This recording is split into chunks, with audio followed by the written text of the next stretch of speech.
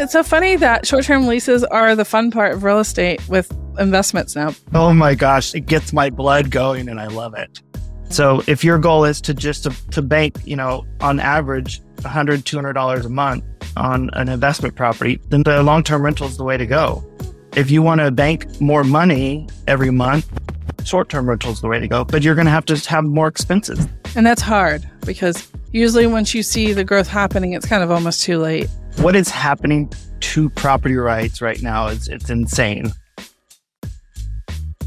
So welcome to the Urban Connect podcast. I'm Jennifer Archambault, the broker owner of Urban Provision Realtors, and I'm thrilled that you're tuning in today. If you're here, chances are you're a prospective buyer, seller, or homeowner searching for clarity on the ever-changing real estate landscape here in Texas.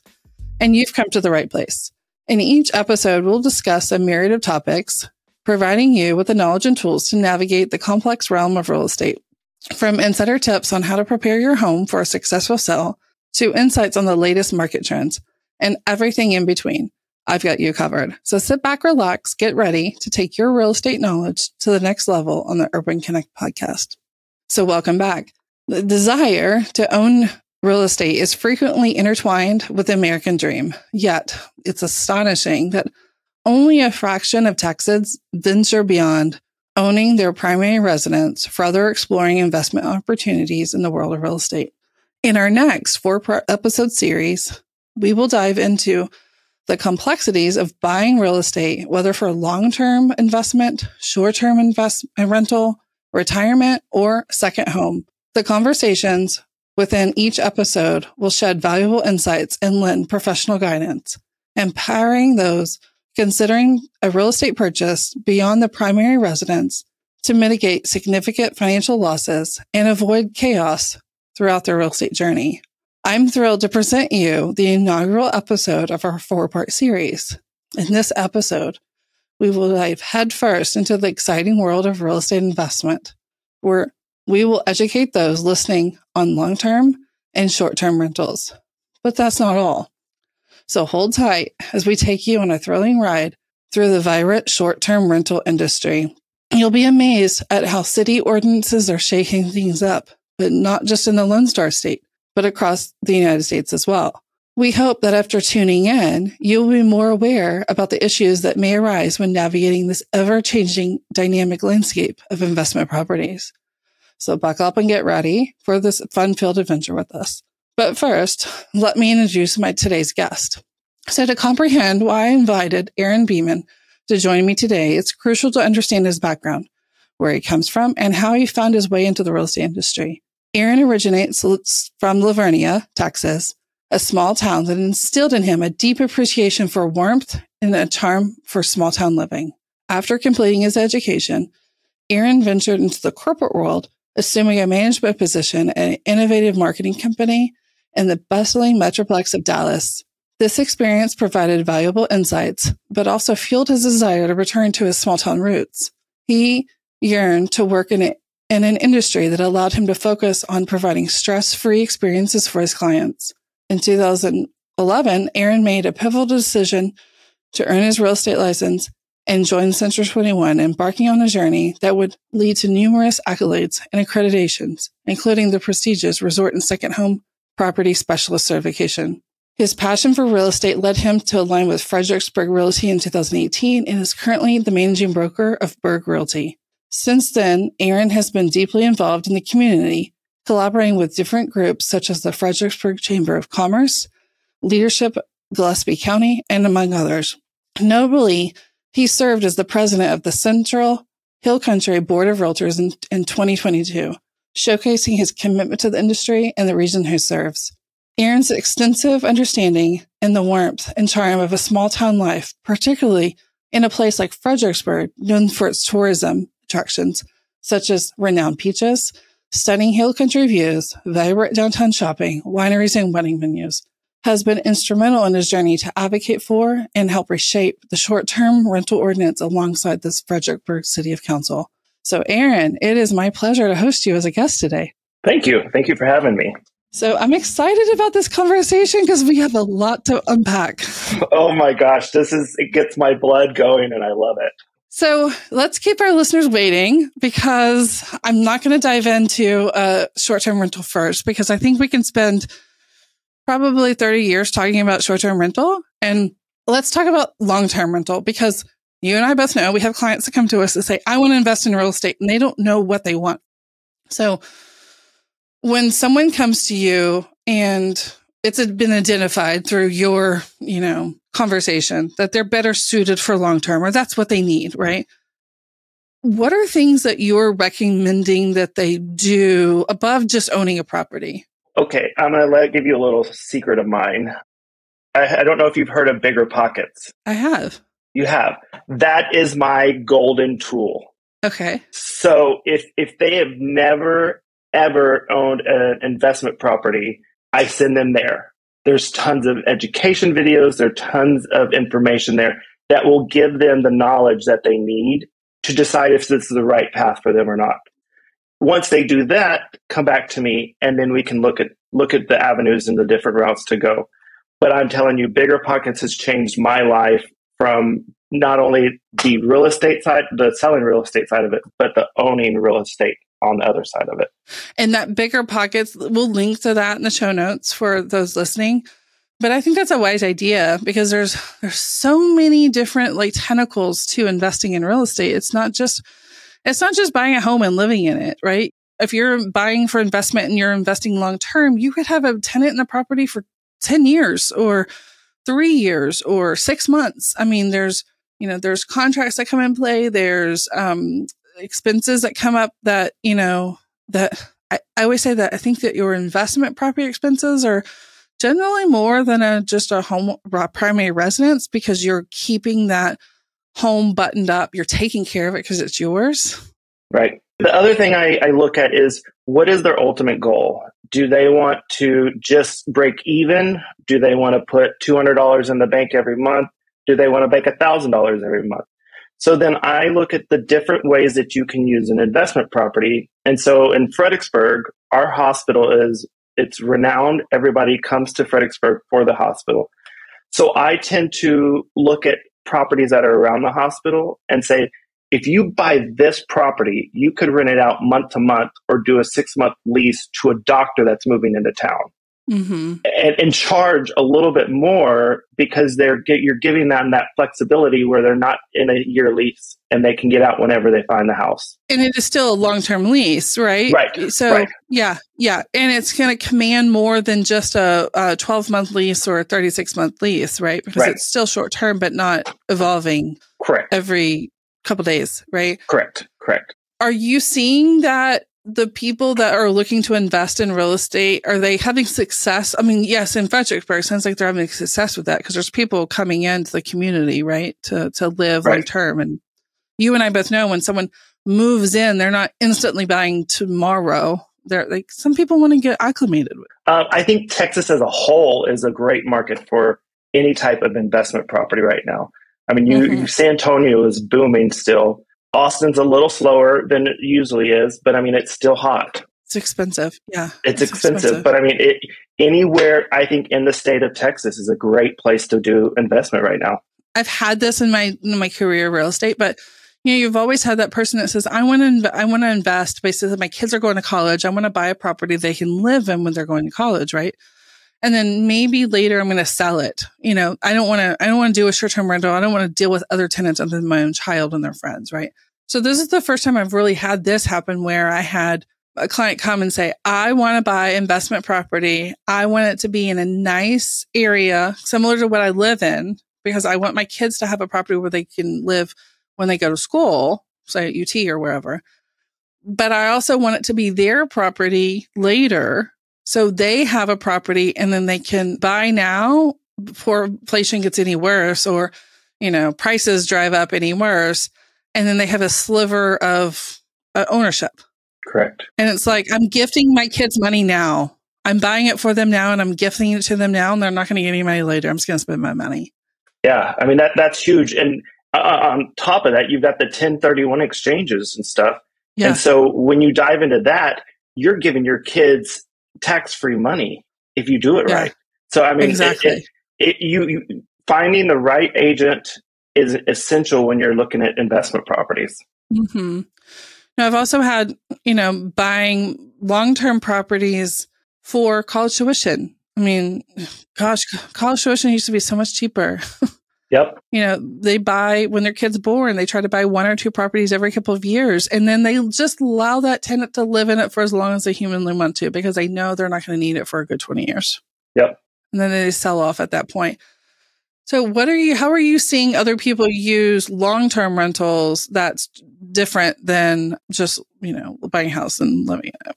Well, I mean, this day and age, you got to have millions of dollars in your retirement. So a lot of people are pulling their money out of the stock, buying that rental property with cash and using it as their retirement.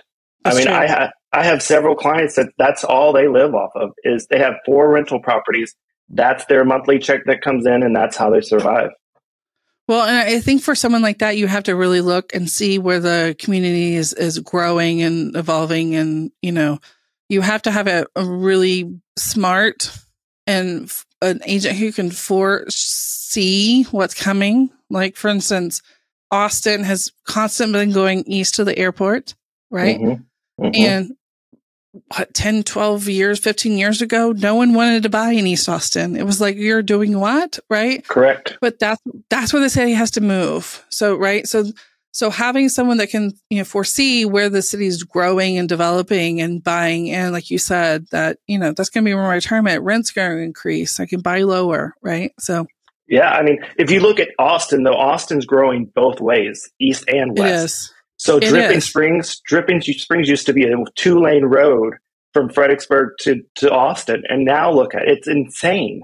It is. So you got to start looking outside of that, and like you got Johnson City, you've got Blanco, those small little pocket towns where if you're really wanting to invest, you got to look and see where that growth is going. And that's hard, right, to do, because usually once you see the growth happening, it's kind of almost too late. I say that, I'm picking a Central Texas because that's where I've been selling most. I've sold in Houston a bunch as well. I'm from north of Houston. But, when you see the development happening along 35 in Kyle and Butte, it's too late. You almost need to invest before, when he has a sleepy McDonald's, the sleepy Burger King, right?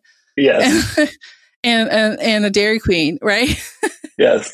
And then that's when you invest, because and going to the zoning and planning commission if I figure out what their future plan is, right? To understand that. So the only thing that I think we haven't covered in long term is I call it our northern Texans, our winter Texans. Winter Texans. Right? Our winter Texans. They like to live in Texas. They like to live like south of Austin, San Antonio to the coast, right? Yep. And they come down and they're here generally, September through April. So kind of a short-term option, but I mean, those people, I mean, I'll use my Florida as an example as well. Just they go and live in it when they want to be here, but then they rent it out for a long-term, quote unquote, 6 months when they're not here. Yeah. So they're getting the benefits of using the property for when they want to, but making money off of it when they're back in their primary state. And it would depend on the area. It would depend on the rental rates, and it would depend on property taxes, right? Right. If you could buy in an area that is a low enough area, the property taxes are still low enough. And, sadly, we don't yet have in Texas any kind of cap for investment properties. I think we're working on that, right? But we're slowly working on that. I mean, one of the communities that's big for that is New Braunfels, because all of their peak is in the summer when Slitterbahn and stuff is open and the tubing is going on. But then when that peak drops off, they go and they use that property for themselves. They do, right. Yeah. So I think that having something like that, but if you can get a low enough price point and low enough taxes because of your price point, you can almost rent it out 6 months and not have to do that extra 4 to 6 month lease. Yep, correct. So the only thing that I think would work within that time frame of that winter Texan, they're called snowbirds, winter Texans. They're there's northerners, but would be someone who is needing to sell their house or to buy a house, or they're building a house and it's going to be 2 to 3 months and they have to sell, or vice versa, right? Yep. So that I've always found that to be a good avenue for that middle of the road when you have a good 6 months lease. So anything else with long term? I think and a property management company is essential. Don't try to do this on your own. Yeah, you can save a little bit of bucks on it, but a property manager will save your time, save your property as well. Yeah, because a tenant, and I have duplexes, and most tenants aren't taking care of that property. Nope. You have to really button up your agreements and your written agreements and your leases for them to take care of it. And just because you do it doesn't mean they're going to. I mean, you have to assume that carpet's going to come up, paint's going to happen, and the AC is probably going to be maintenance a lot more than your primary home. Correct. So, okay, let's get to the fun part. And it's so funny that short-term leases are the fun part of real estate with investments now, because it's fascinating that we've gotten there. I mean, it's fascinating from the revenue standpoint. It's fascinating from just owning the property, and it's fascinating from where we are with the legislation part of it as well. Yes. Okay, so let's talk about the legislation part first, because I don't think a lot of people really truly understand what's happening across the board, and it's happening everywhere. It's not just here in Texas. Right. Yeah. So let's talk about that. So you have been, like I said in your bio, you have been fighting a good fight there in Fredericksburg to keep short-term rentals in place, which is needed in an area like Fredericksburg. Because if you think about it, you go to Fredericksburg to drink wine, you go to Fredericksburg for a wedding, you go to Fredericksburg to pick the peaches, you go to Fredericksburg just to see the sights, right? But if you don't have a short-term rental, where do you stay? Because the city's not big enough to have a bustling hotel, metropolis. Correct. And they don't want to invite, a big name in to change the landscape. Right. What is happening to property rights right now it's insane. I don't know how this all started. I don't know if the pandemic caused it or what, but Airbnbs have been around for way before my time. I mean, the ancestors, they were doing Airbnbs and weren't even calling it Airbnbs at that time. Right. I think that the wake of the wake of the web has publicized them. Correct. Because if you look at Fredericksburg, that market, I mean, it was a getaway. It was a hill country getaway. And all of a sudden, it's just turned into this, I don't want 10 billion people next door to my house coming in every time they rent it out. And it's like, that's not fair. You knew what this was when you bought this property. You knew Fredericksburg was a destination.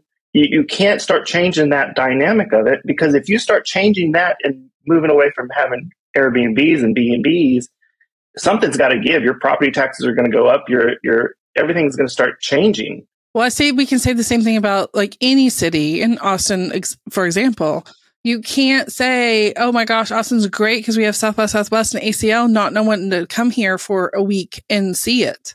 Right. You can't leave good things to just the local residents, because what makes them good are the people that come in beyond the local residents, right? And that's just with any city, any city that has value. New Orleans, it doesn't matter, right? So correct. So we have these not really cities, right? I don't think the city, I'm not going to hand slap a city at this point, or city council or a mayor. I think it stems from, like you just said, from a homeowner that has been a long-term homeowner, or has been a new homeowner that didn't do their due diligence, right? And just bought, and now is going, hey, wait, we don't want this, without knowing the repercussions of what not having it causes. Right. Totally 100%. If you look at the way that some towns were booming when the trains were going through them, and then when trains stopped going through them, how they died and went away, that's where we're headed right now. With Airbnbs, if you start taking that away from people and not allowing them to use their property rights the way they want to, you're going to it's going to become boom towns. Santa Fe's doing that right now. Right, yeah. But your big cities won't, but your smaller cities that have been thriving on that stuff are going to start losing that. And that's what's so sad. is because those small towns were created to get away from the big cities. So from my understanding that, anytime city council changes, anytime a mayor changes, anytime there's an election, things like short-term rentals are just topics of conversation when there's, campaigning going on, right? Yep. It's like every 4 years, there's something on I'm going to change X, right? So this happens all the time. And you and I both know from being connected to the state association, that's, why we have to kind of fight for what's right. So you have fought for what's right, not necessarily for you and your business, but for homeowners and for the community, right? So talk about a little bit about your history with kind of the ordinance change, because it wasn't like you're getting in and going, okay, everybody can be up late until midnight and we're going to piss off the neighbor next door. Like you were like, how can we cohesively play in the sandbox together? In Fredericksburg, we have ordinance set in place. So if your trash is out longer than it should be, if it's overflowing, if there's noise ordinance, if there's a lights issues, whatnot, there are repercussions for those. Right. And in Fredericksburg, those weren't being enforced. And so property owners are thinking that they're being enforced, but then they're seeing all this stuff happen. And so they're fighting it because they say that it's ruining the town. If the city would put ordinances in place, and there's some that have done fantastic jobs of this, but put things in place and follow them, implement them. The key is getting a good property manager to manage your property to make sure that you don't have, 10 people in one house that should only have 4, and that they're not having loud parties, that they're not turning lights on at night. Having a good property manager it's one of the key essentials when you're doing a short-term rental. Get away from the Airbnb, get away from the VRBO, because there's nobody there to make sure that you're following the rules like you should. No, and I've said this countless times, and I said this earlier today, is Airbnb, VRBO, Booking.com, it doesn't matter the name of the company on the domain name, right?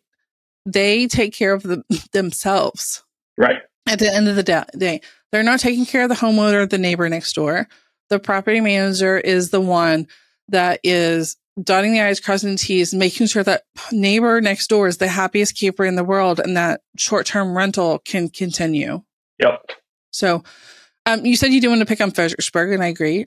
This happens at the coast. It happens at Rockport, Port Aransas. It happens in Napa, in California, right? Yep. It's happening in Florida. Yeah, it's happening in Florida. I mean, it happens in Florida. Miami, any coastal city in Florida, right? Happens in Destin. So it happens everywhere, right? So, okay. So the short-term rental conversation came up, right? And it sounds like the local association, at that time you were the chair, right? Got wind of it was going to happen. And sounds like you aligned with the state association to really, sounds from what I read, inform the city on why the ordinance couldn't be stripped or we couldn't take 20 steps back.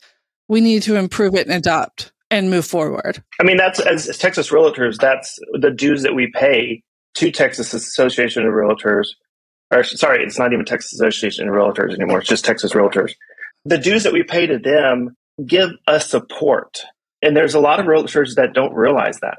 And that's another key to when you're trying to buy, an investment property, is getting a realtor that understands the market and knows what's going on and is invested in it, because they're going to tell you what you can and what you can't do.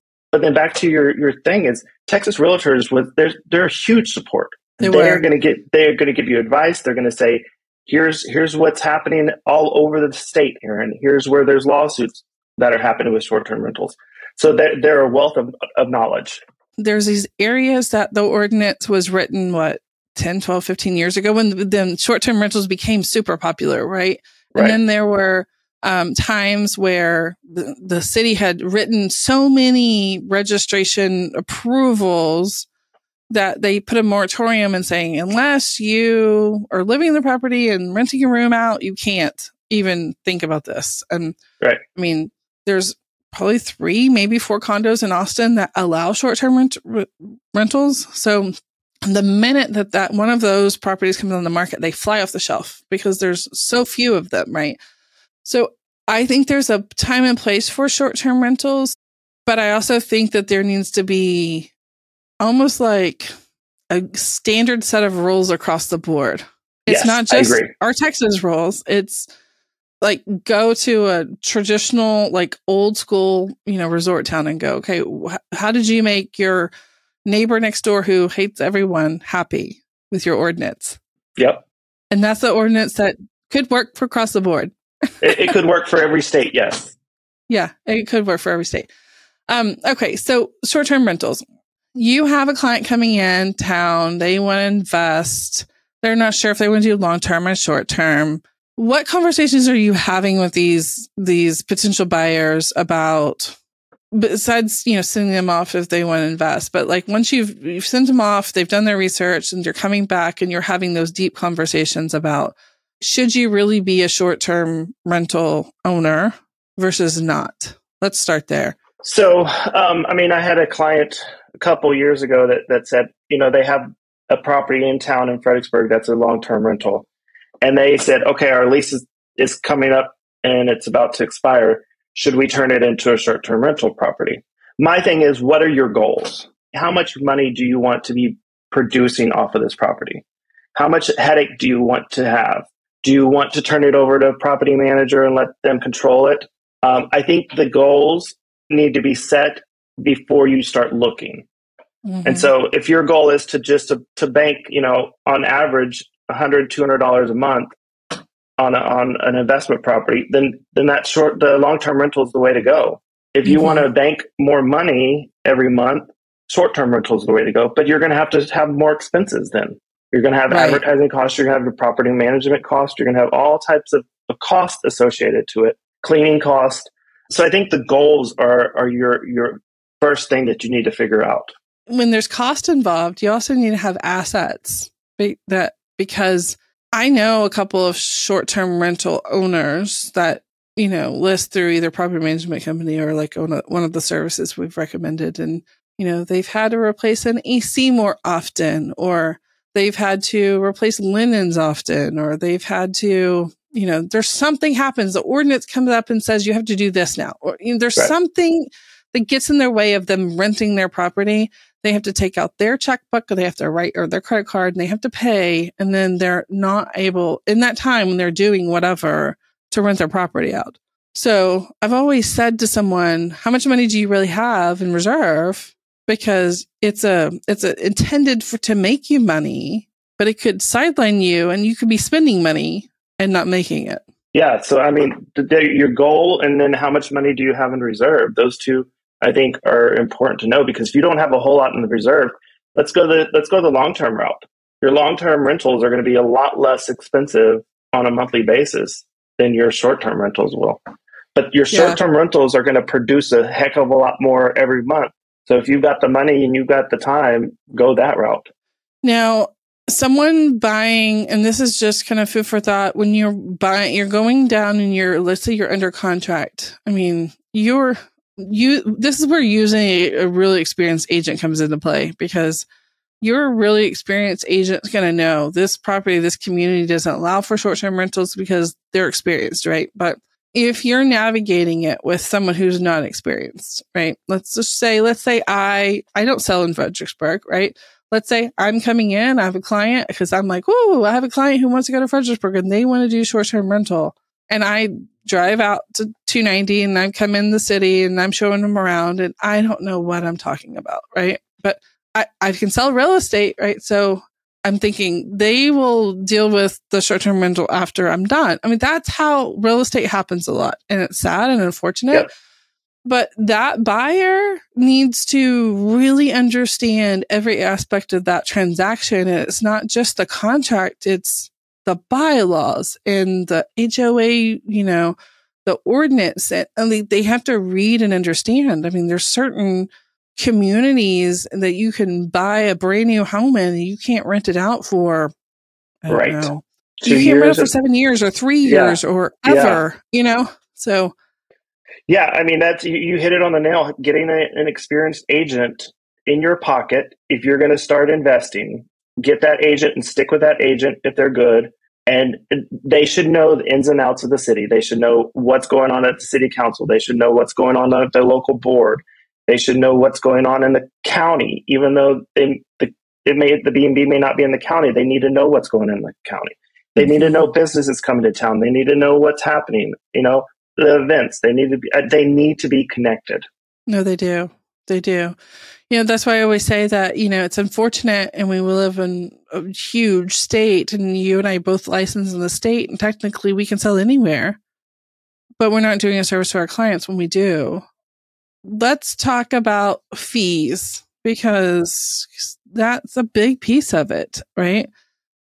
I mean, that's what the average person coming into it, all they see is they see dollar signs they're going to be getting in, but they don't really, it's almost like putting it in a spreadsheet, right? Mentality. They don't think the backwards mentality of putting it in everything in a spreadsheet and going backwards. But I'm sure there's some fees that a long-term investor will not have, but a short-term investor will. Now, property management's one of those, right? But what are some of those fees that a short-term investor is going to incur either more often or incur that a long-term investor won't? Permit fees. Mm-hmm. So you're going to have that right off the bat because you're going to have a B&B permit. You're going to have cleaning fees because you're going to either have either the property management company has a cleaning service or you're going to have to hire one outside of it. You're going to have Wi-Fi because everybody wants to stay connected when you're there. You're going to have television. So you're going to have pretty much everything that you would have when you own your own home, but you're not using it for your primary residence. So there's a lot more fees. So would it be smart to say that for someone that's not assuming, let's say they're not buying a property that was once, they're not buying a fully furnished Airbnb property, right? That they're going to have to furnish that property with not top of the line, but not bottom of the barrel. Right. Finishing. Washable. I'm not kidding you. IKEA washable sofas and chairs and stuff it will save you money. Don't go to Pottery Barn. No. You can get just as nice of stuff if you get something at IKEA that's washable. Because that's going to go to your expenses later when you have to replace that because someone's kid jumped on it or someone spilled red wine on the white couch. Or Yep. I laugh, but you're right. I mean, it's a rental. People are coming and going. They're on vacation. They're not thinking about living in it. They're not protecting it like you protect your home. I mean, you and I both probably stayed at Airbnbs. You're on vacation. A week. You're on vacation. You're not your normal self. So it's not like they're maliciously take advantage of your property, but alcohol gets involved. And I was going to say, half the time people are drunk, right? Because they're on vacation.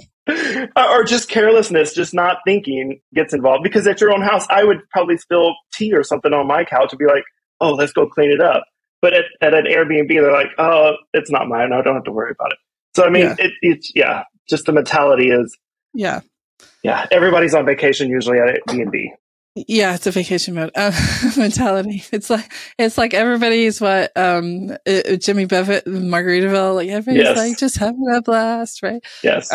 But it doesn't mean that all Airbnb tenants are bad, right? No. It's not, right? Because some are good. Like, I mean, I have stayed in plenty of my fair share at Airbnbs. And when I leave, it doesn't look like we ever lived in the place, right? It's spick and span. You could eat off the floors, right? Everything's washed. Even though I know clean crews coming in, I'm washing those puppies and folding them like they folded it whenever I showed up, right? Yes. Because I know that I'm going to have to go online and rent elsewhere. I don't want someone at Airbnb saying that I'm horrible, right? Yeah.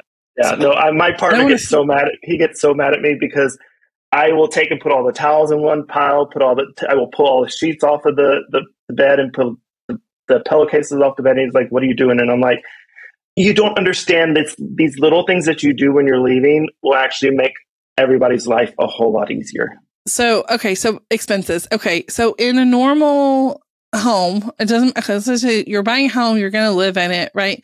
Seasonally, you have expenses. So your AC has to be serviced, right? Your water heater has to be serviced occasionally. And that happens when you just buy it for your own house. Correct. But when you buy it with a tenant in it, whether it be long-term or short-term, those times that you have to have those service happen more frequently. So like, a short-term rental, I assume that issues come up more often than they do in a even long-term rental with a tenant who just doesn't really care about the place. They're just there to pay the rent. Someone else is taking care of it. Well, that's where they come in to getting a good property manager. So that way you as the homeowner don't have to worry about it. And I truly suggest, even if you're doing a short-term or long-term, you get that AC serviced every quarter. I mean, there are services that you can sign up for minimal money, and they will come in, make sure that that's working properly. That will save you a heartache in the long run. Getting your water heater drained and serviced quarterly is another huge one. So if you're doing either one of them, those are two things I would just put on the books that you're going to have done no matter what. Would you take it a step further and say, hey, listener, if you're going to be buying a property, you're going to be short-term renting it, yes, have these big appliances serviced on a quarterly basis. But when that AC company or that plumbing company comes out and says, XYZ need to be fixed, don't try to limp it along. Fix it in the moment or replace it in the moment. Because I can't imagine being in Texas and having, our neighbors on the street, their AC went out 2 days ago. They get 2 small children. It's 108 degrees outside. Mm-hmm. Nobody on vacation wants that. Nope. Yeah. Servicing. A home warranty would be almost another ideal thing. If for $500 a year, getting that home warranty to cover any appliances that go crazy too. Mm-hmm. Well, I will say this, and I say this because I invest in real estate myself, but I am going to promote a home warranty company from the state of Texas for this, because I believe that when you are an investor or a homeowner, you like your people, right? You like your service providers. You don't want to use whoever the home warranty company sends out, because they're going to send out just some Joe Smo. You don't know how long they've been fixing ACs or whatever, or what they're going to tell you. They're just there to get their fee and go along. There's a company called Chosa Home Warranty. They don't employ any kind of service providers. They don't contract with any. What happens is most of their plans have a limit that you could go up to. And it's kind of like almost mirrors every other plan on the planet. But when you have a claim, you go, I have a claim. They go, okay, call your favorite AC guy.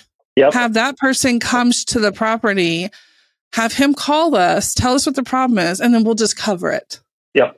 Because that guy's the expert. We're not going to employ a bunch of these people or contract with a bunch of people. So I believe someone in this capacity would align perfectly with the Chosa, because they can use their favorite, regarded, respected person. If you're a homeowner, or if you're an investor who's choosing not to go the property management route, your property management company is going to have their own people probably on staff that are going out and fixing things, or they are aligning with reputable companies. But if you're choosing not to, make sure you have a warranty company that you can use your own people all the time. Yep. And have a list for everybody you need. Yes. And vet them often. Yes. All the time. Because if you haven't used your electrician and you may have used him 10 years ago or 5 years ago, he may not be good anymore. Or he may charge more now. Or be retired. Exactly. Okay. So Airbnb, let's just say short-term rentals. I understand the concept of promoting it on every, Airbnb, VRBO. Most properties are cross, marketed. Right. For someone that is starting from scratch, has never done this before, you're in the business, you understand it. Are you guiding them to hire the property manager, or let the property manager put it on their site, cross market it? What is the biggest advantage to the homeowner? Let's say ABC Property Management Company is a big property management company. They have their own website, do their own contracts, and promote and, secure, just like a VRBO or Expedia or whatever it is, right? So would you suggest to someone who's never gone down the path of short-term rentals to exclude one of those well-known short-term rental sites and only use the property management's site to broadcast, button up the contracts, Yep. And okay, you're saying yes and you're shaking your head. So like, tell me why you say that. I know what you're going to say, but I want the listener to hear why you're going to say that. So that property management company should know everything that's going on with the legislation. They should know what's happening locally and state and nationally. So that's my first takeaway from it, because they're going to keep you and your property safe. If something changes, they should alert you, and if they don't, then they're not a good property management company. 2, 9 times out of 10, when you're going to some of these destinations, I, for one, will call the Chamber of Commerce and get information, get events that are happening, get where to stay, what to do, where to eat. And that the Chamber of Commerce will point you 9 times out of 10 to those local property management companies. 3, the property management company, if they're local, will promote your property more on Google than I think Airbnb and VRBO and those other platforms. I think there's a lot of advantages. I could probably go on for days about them. Just the fact that if they are a local property management company, they are trying their best to make you money because it makes them money. True.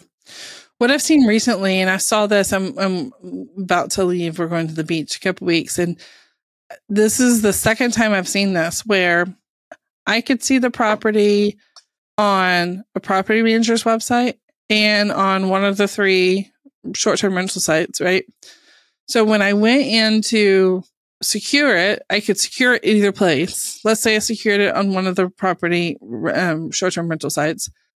Then the requirement was still to sign off on a property management agreement on top of what I was being asked to electronically click and sign. And I was, in addition to what I paid to hold the property or pay for the property on this national site, I then had to send additional funds to cover some of those additional fees. It was almost like they were using the national site as a piggyback on top their site, right? But I could also have just gone with the property management site and avoided that, right? Yep. So the latest one didn't have that, but they were using the national site. They didn't have their own big, robust site, right? For marketing. So they were using the other one, but they had this extra layer. But the agreement that I signed was so buttoned up. It was like, and this is going to say, I'm exaggerating here, right? You breathe, you get kicked out, right? Yeah. It wasn't like that, but it was like, this is a retirement community. People live here. It had all these rules, which was great because you get that on these national sites, but you don't get that layer of making sure you're dotting your I's, crossing your T's, and keeping everybody happy. Yeah, no, that 100%. If you look at the platforms for Airbnbs, they're a lot like the platforms for residential real estate. You don't know who to trust and who not to trust. That's another key to using a property management company and their website. Are they legit? Is that really what the house looks like when I get there? You don't know. And you can, the reviews and everything, you can buy reviews nowadays. And so having somebody that actually knows the property, seen the property, and knows that it's legit is a huge take for me. Because with our residential real estate websites, there's so many fake rentals on there that people call me constantly and say, "Is this property really for rent?" I'm like, "No, that's a spam. That's not legit." Sad. So I think it is. And so I think that's part of the other key is they will know that it's a reputable property and that it's legit. Mm-hmm. Yeah. And if you have problems, you're going directly to the property management company within your term of renting. And you know that as an owner, you know that your tenant is being served, right? Right. With the alternative, if you're not having a property management company, you're the one having to battle that and take care of that. Right. I mean, there's a lot to consider when you're going to. Oh, yeah. I mean, short-term rental. Your cap rate, I think cap rate is going to be huge. And for those of you that don't know, it's how much money are you going to be pushing out on this property expense wise, and how much are you going to be gaining is going to be your cap rate. And you don't want your cap rate to be under 5%, because if it's under 5%, you're not making money. So you want your cap rate to be a large number if you're doing a short-term rental or a long-term rental. And so that's another thing to look at and there's calculators out there that will give you those numbers.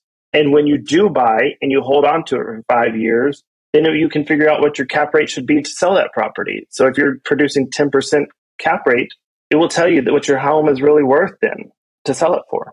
So that's another key is looking at your cap rate, getting that calculator out there, knowing that information. We talked about a little on the front end about using a realtor who is in the community, is vested, understands, is connected, is present, right, in the community that you're buying in. But let's do a spin on when you're selling an Airbnb property or a short-term rental property. The marketing and the understanding of all of that needs to come into play. And for me, it's marketing more than anything that needs to shift and change a little bit. Correct. So I had a property listed right when all of this change was going on in Fredericksburg. And so they changed it to where you couldn't have Airbnbs in an R1 unless there's certain exceptions that were going on in that area. And I would get multiple phone calls from agents outside of our market, which is not a bad thing, but they don't understand. They just knew that Fredericksburg was a destination for Airbnbs. And so they would call me and say, my client wants to use this as an Airbnb. And I'd be like, you can't. Well, why can't you? Well, here's the link to the ordinance. Go and read it.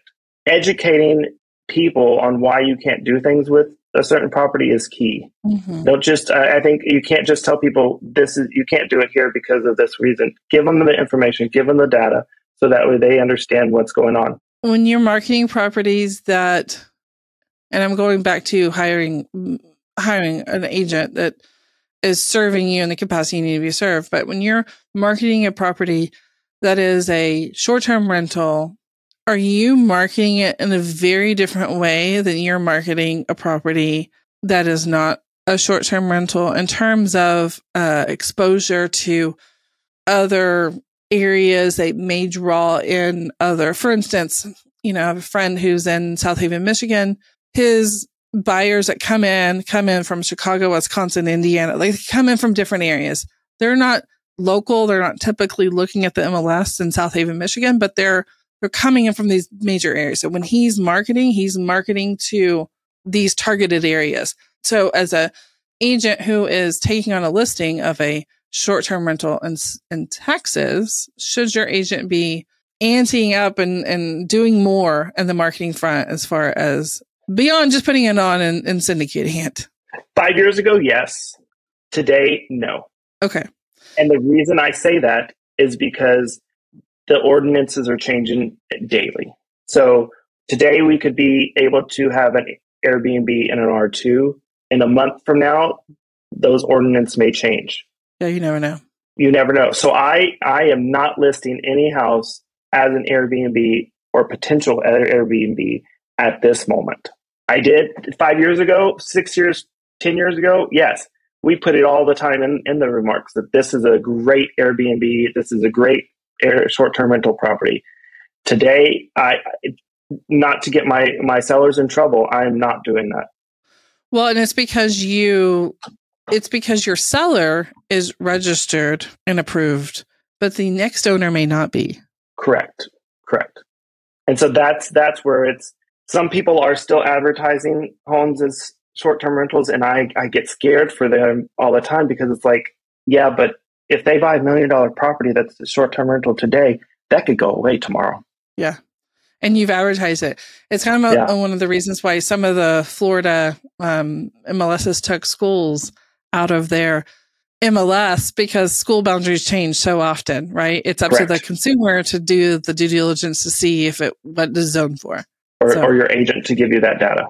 Exactly. So that's a good, tip is when you have a rental and you're looking to sell it, make sure that your agent's not overcommitting something that you could be liable for later. Correct. because liability is huge in our industry.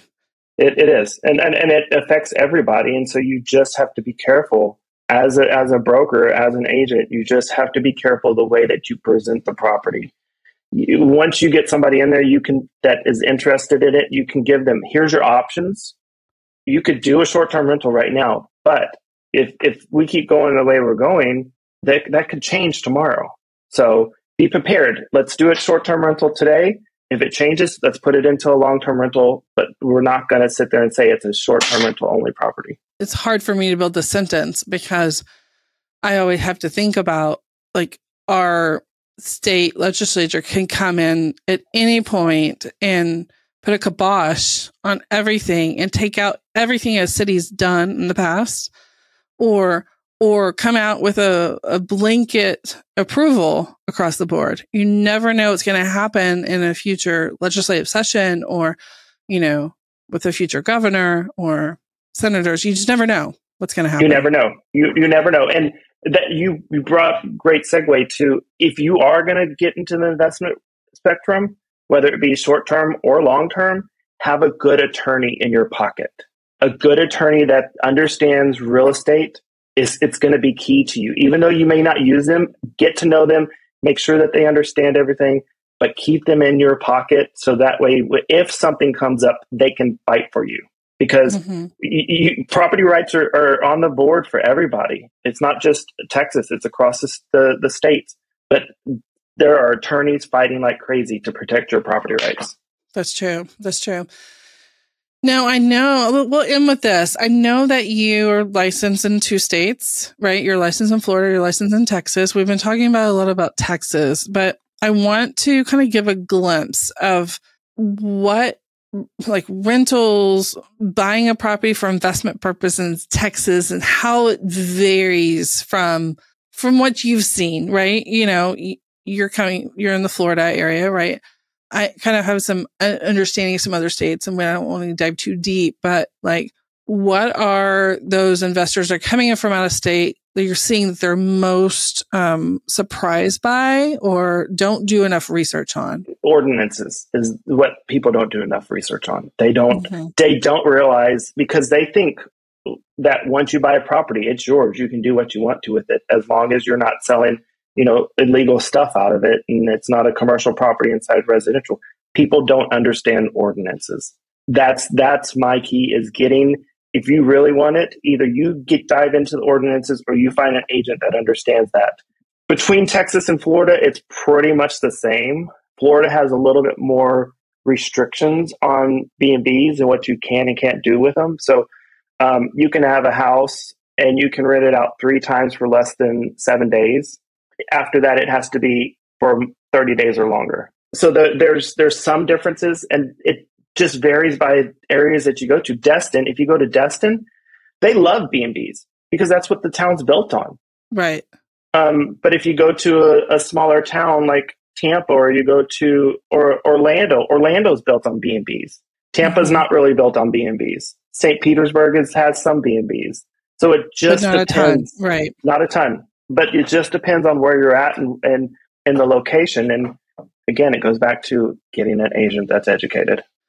So the only thing that I think I'll toss in is the misunderstanding with just property ownership in Texas is how wildly that the property taxes sway. I mean, it could be the property taxes in this neighborhood are 1.9%, but this neighborhood, across the street and across the highway is 2.5 or almost 3%, right? Yep. And that comes into play with, budgeting and finances and understanding where you're going to be. So, California, Florida have kind of very similar tax basis, kind of how they're taxed, right? Yep. Some have state income taxes, we don't, right? But we have this property tax, which, our state legislature's trying to take school taxes out of. That's kind of like the governor's big push. I don't know if it's the right thing to do long term, right? Because I think that you get into this mentality of the wealthy of paying for the load of, services for people. The people who can barely make ends meet are not going to spend a lot, right? So is property, and right now that's what we have, right? So Right. I think that's one big eye-opening kind of just in purchase in general, but that high tax rate kind of really affects, your profitability. Right. And that another point to your talking there is if you do have a short-term rental, it is classified in some areas as a different tax property rate. So in Fredericksburg, you're taxed on that. You got your base property taxes, then you're taxed on it because it's a short-term rental. So your property taxes go up. So that's another thing you have to look at, and people need to realize is some places may charge you more to have a short-term rental versus a long-term rental. Mm-hmm. Yeah, and you don't really know that until you get into the weeds of it. Correct. And that's where, if you go to Bigger Pockets has an actual calculator in there that you can put in. If you have a monthly payment on it, you can put in there, you can put in your property taxes, you can put in your insurance, you can put in all your expenses, and it will come out and tell you if you're going to come out in the red or the black. And that's good. I mean, a lot of people don't even do that. I mean, I am baffled and blown away by people who buy real estate for the sake of owning it, thinking, well, I'm only going to live in it 4 or 5 years, but then I'll just lease it later. But that buyer on the front end never looks at rental rates. They never see historical data. They never know how a community is performing or not performing, what developments, commercial development drives residential growth. Lack of commercial development makes, it go the opposite direction. So I'm just baffled by someone who say, I'm going to buy a property just to live in it. In 3 to 5 years, I'm going to then move and then buy big, but just lease this out. And then maybe I'll Airbnb it, or maybe I'll short-term lease it. But then they don't realize at that point that they can't, because they're not in the black at that point. They're in the red. Right. And they didn't think that through on the front end. Yeah. I mean, I have a young couple that bought a home for me in Boerne. And before we even started looking, I said, okay, what is your end goal? Are you going to stay in Boerne? You're younger than I am. Can I give you some advice? Because they wanted to go out and build a brand new home, $600,000. They could afford to do that. And I'm like, let's rethink this. You've got one child. You don't need a huge home right now. Buy small. We bought them a $350,000 home.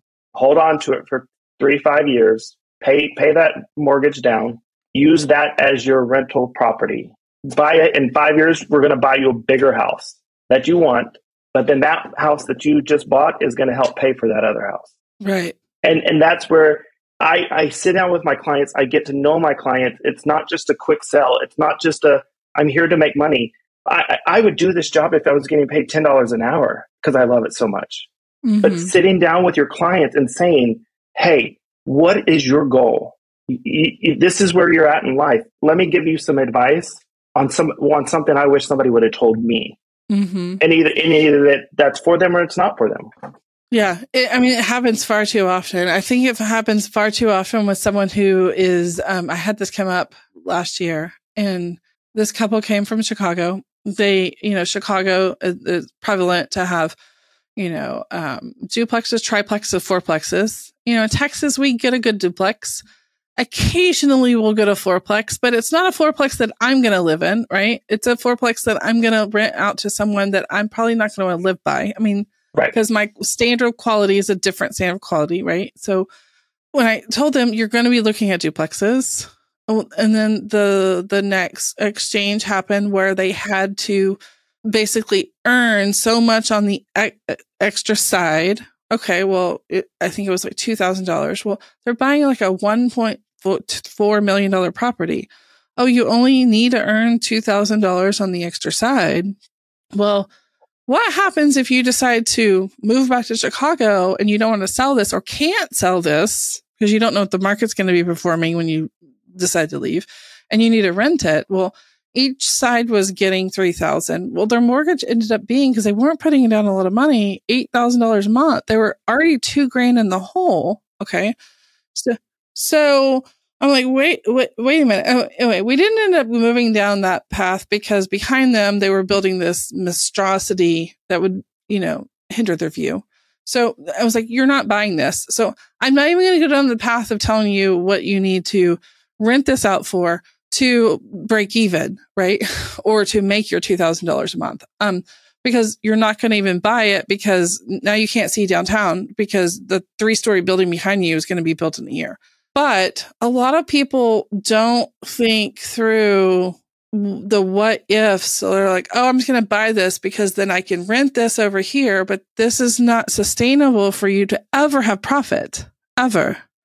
And you're limiting your potential on selling it later because unless someone puts a massive amount of money down, they're going to be in the same situation you did. Right. Yeah. I mean, it's you're looking at the market and just figuring that the market is going to be key because and also where you're at, if you're a first time investor, you should not be buying anything expensive. It should be your entry level, get you started, get your feet wet to make sure that this is what you want to do. If you're experienced, go buy $1 million piece of property and get that income coming in because you don't need it at that time. You don't need to live on one side of it. And so I think it's just getting the goals of your clients and getting them figured out which route they want to go. That's true. That's true.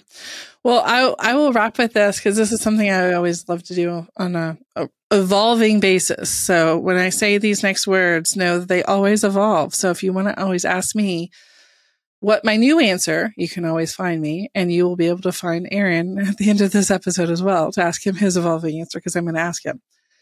So Aaron, and I will answer my answer first, but Aaron, the question is, where are you suggesting that your Texas-based investors consider investing in the state of Texas right now, whether it be long-term or short-term investing?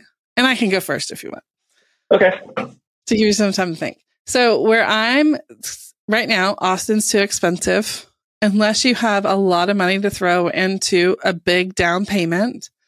Rates are high right now, right? So the hill country is expensive as well. So San Antonio is a good area because of the heavy military population and a constant tenant pool for a long-term tenant.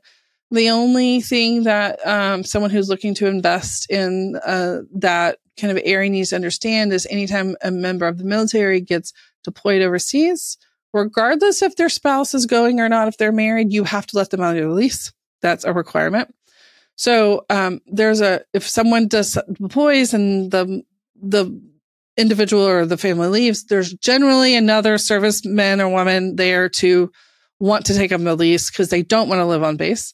And the prices are still affordable and taxes are still affordable and rents are still relatively high because the quality of life down there is in the areas they're wanting to live in. The other area I suggest is anywhere north of Montgomery County. So north of Houston, north of like Conroe to Huntsville. And the reason why I suggest that is because oil and gas has now made a prominence in the Woodlands.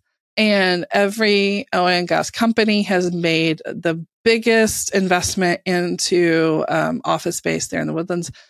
And up the 45 corridor, they are building like crazy people, master plan communities, and areas that I remember cows eating, grass on the side of the road and thinking no one could ever live here. So again, high rent because it's accessibility to Houston and Dallas. And also the desirability of oil and gas that has infiltrated our state. Mm-hmm. So those are my two. Short-term rental as a gamble. I like you just said, you never know. I mean, you never know. I would invest outside of the state, but that's me. I agree with you on that 100%. So for my investing in Texas, it's going to caveat with your San Antonio. Mm-hmm. Seguin. Oh, yeah. Seguin's a quiet little sleepy town still. It is close enough to the big cities that you can get away and you can go and work there. It's Johnson City in between Fredericksburg and Austin. That's a hot spot. Bernie's hot spot. Bernie's a little expensive, but it's still hot for investment. And Blanco. Yes. Luling as well. Luling is hot too. Oh, Austin has to move that direction. Yeah. It's that Southeast corridor is going to just radically change in the next 10 years. It has to. I was reading, and again, it's hard to believe what you read online, but there was this publication and this prediction that by year 2100, I won't be here, but 2100, that Austin, Dallas, and Houston, Austin will be number 1, Houston, Dallas will be number 2 or 3, whichever, taking out New York and Los Angeles. We'll have 22 million people in the Austin area. So to get to that level, you have to invade Lockhart. You have to invade all these other areas. You can't build in Austin vertically to do that. You and I have been in this business long enough that we've seen from San Antonio to Austin, where you used to go and drive that corridor on 35, and it was like, oh, this is farmland. This is so pretty. This is great. Now it's all connected. No, you can't really tell the difference. You don't know where Austin stops and San Marcos starts. Correct. And so that whole corridor's changed from Austin north is changing. So it's got to go east and it's got to go west. It does. I didn't think of Seguin, but it reminds me when I was younger and living in the Houston area, there was she was traffic. She did the traffic. Her husband had a helicopter and she lived in Seguin, and her husband would fly her into work with a helicopter every day because she got in a helicopter every day for work to drive around and talk about the traffic for the radio station. Yeah. So they invested in a helicopter, and she was flown to work every day. But yeah. But people drive from Seguin into Houston all the time. They drive to Houston or Sugar Land, San Antonio. Yep. Yeah. Austin. So you're right. Yeah. So you mirror me too with probably investing outside the state. Oh, for short term, yes, 100%. I mean, if I had some disposable income or cash right now, I would be buying in Destin. I'd probably buy some things in Orlando. Those two destinations are always going to be hot, and so and Orlando is so inexpensive right now. Yeah, you can buy some good investment. I mean, I just wrote a contract the other day for a guy just north of Orlando, 3-bedroom, 2-bath, 1,800 square foot house for $325. Oh, right, that's nothing. Yeah. Now, I would do outside of Texas for a short-term rental. I think that there are other destinations that would command a bigger price and desirability, more of a longer-term, like short-term destination. Right. Yeah. Well, Aaron, I genuinely thank you because I enjoyed this conversation. I knew that when we connected that you would be an asset to the listeners within Texas. You know a lot about the short-term rental, long-term rental investing in the state. So I thank you. Well, thank you for having me. So if you should have any questions for Aaron, his contact information will be included in the show notes, and then any kind of the websites that we've talked about today will be listed there, as well as links to reference. But I'd like to express my sincere gratitude and to all of our listeners, whether you're listening to us from the comfort of your own home or on the go. I hope that today's episode of Urban Connect has been informative and valuable to you. If you've enjoyed the show, I would be grateful if you would consider to follow, subscribe to the podcast, and your support helps us reach a wider audience and grow the Urban Connect community. If you have comments or questions about today's episode, please feel free to contact me directly at jennifer@urbanconnectpodcast.com. I value and appreciate your feedback, and I'm always open to hearing your thoughts and suggestions. Until next time, I am Jennifer Archambault, and I look forward to connecting with you again on the next episode of Urban Connect.